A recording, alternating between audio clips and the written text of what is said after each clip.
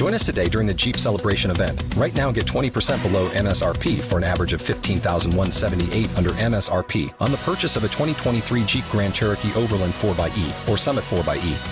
Not compatible with lease offers or with any other consumer incentive offers. $15,178 average based on 20% below average MSRP from all 2023 Grand Cherokee Overland 4xE and Summit 4xE models in dealer stock. Residency restrictions apply. Take retail delivery from dealer stock by 4/1. Jeep is a registered trademark. I want to have a question here from Heron, just to see if Heron Stone, and he's interested about language. You are unmuted. With Ross Holcomb. Do you have a question? Well, it was more of a statement, actually. It'd take a minute or two about the nature of language. Can you hear me okay, by the way?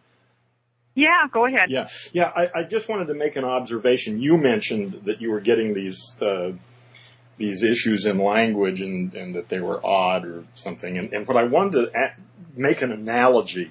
If you go back to the year 1800 and the concept of electricity actually there was no concept of electricity in 1800, but there was a lot of folk wisdom about various things, but there was no integrated theory about any of it. It was just a lot of here and there stuff that people had collected for millennia, but there was no power in it. There was no technology there. And now here we are in the Matrix talking to each other all over the planet. And my question is, what changed since 1800? Not electricity. What changed is the way we talk about electricity. Over the last couple hundred years, a lot of people have looked very carefully at very specific things about electricity and literally invented new language to talk about it, to the point now where we have this technology and a power this little aspect of creation. And I think we are in a time now where we are beginning that process to talk about consciousness and all sorts of things. And we've got a lot of sort of ancient folk wisdom around, but it's not very effective. We really haven't got a technology of consciousness yet. But that's where we are now. There are thousands of people all over the world talking about these issues now and writing about them and asking questions. And for the most part, being mostly full of nonsense. But that's the way electricity was in 1800. But it's going real fast, though. I'm expecting over the next, say, 30 to 40 years or something in that ballpark, that we are developing literally a technology of consciousness that will give us power over our own consciousness in ways that are really unimaginable to people right now. And so I just want to encourage you to continue to explore and experiment with new ways of talking about these things, because the old ways we've inherited clearly don't work. If they did, the planet would be enlightened now, but it's not. And it's not because we haven't learned to talk sensibly about this stuff yet. So that's all I have to say. Hey, thank you. Thank you for your contribution. I'm gonna mute your phone, but thank you. I'm gonna let Ross address that. Okay, great. Thanks a lot. Bye. All right. You are muted. And I would elaborate a little bit more to say, in the future, with this consciousness shift that's going on, we won't even use language anymore, because English is such English and any spoken language is such a lower vibration, denser way of expression, but that's all we have right now.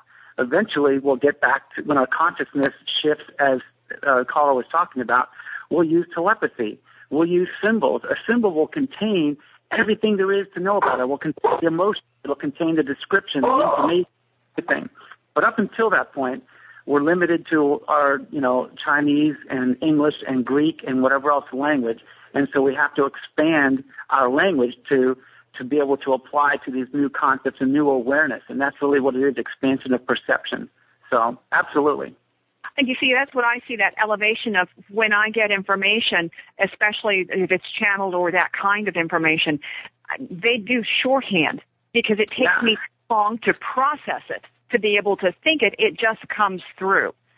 And that's fascinating. Packets too, right? Packets that almost you can unzip, and it takes a long time to put it into words.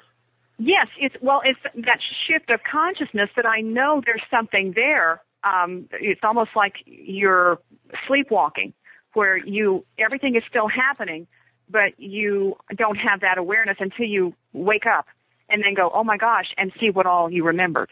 That may be a poor way to describe it, but you're still present and everything is there. You just cannot think fast enough to add it up or translate what you've gone through. Yeah, I think that's part of the problem. The other part of the problem is what the caller identified, is that a lot of the subject matter is stuff that we're not familiar with. So not only is it something hard to grasp, but then we don't have the words to express it. So we are discovering, quote unquote, electricity all over again, but it is having to do with the consciousness and other than the third dimensional world or the bottom of the well, as we talked about in my program. Well, to put it bluntly, I think we're pretty much the Neanderthals of the, future, because we have advanced so far from that being to where we are now that what we are becoming, we won't even recognize. We have no way to consciously visualize what we are becoming. So I think that's fascinating. Yeah, I've taken a lot of interest in that, and anytime I can find information from unconventional wisdom, usually from channeled sources, I've put the pieces of puzzle together to try and get a picture of what that would look like too, and it is fascinating. Well, we're going to have to let you go because we've agreed to 30 minutes and it's gone. And Heron, I'm sorry, we're only able to give so much of this a voice because I think you made a very good point about the evolution of language that right now we're kind of struggling with trying to make sense of this, let alone verbalize it. But thank you for your participation. Anybody who's listening now, if you're downloading the program, please feel free to check out more. Sandy, we're out of here, okay? That's all for Conscious Living today on TalkShoe. Hey, glad to have you along. Again, want to come back and check out more of the programs, you can find us here, usually live on Wednesdays, and every once in a while we do a little special show that you'll find just listed among the program contents. Conscious4life.blogspot, and it's conscious the number 4 life.blogspot.com for more information. Take care. Have a fabulous day. Without the ones like you, who work tirelessly to keep things running, everything would suddenly stop.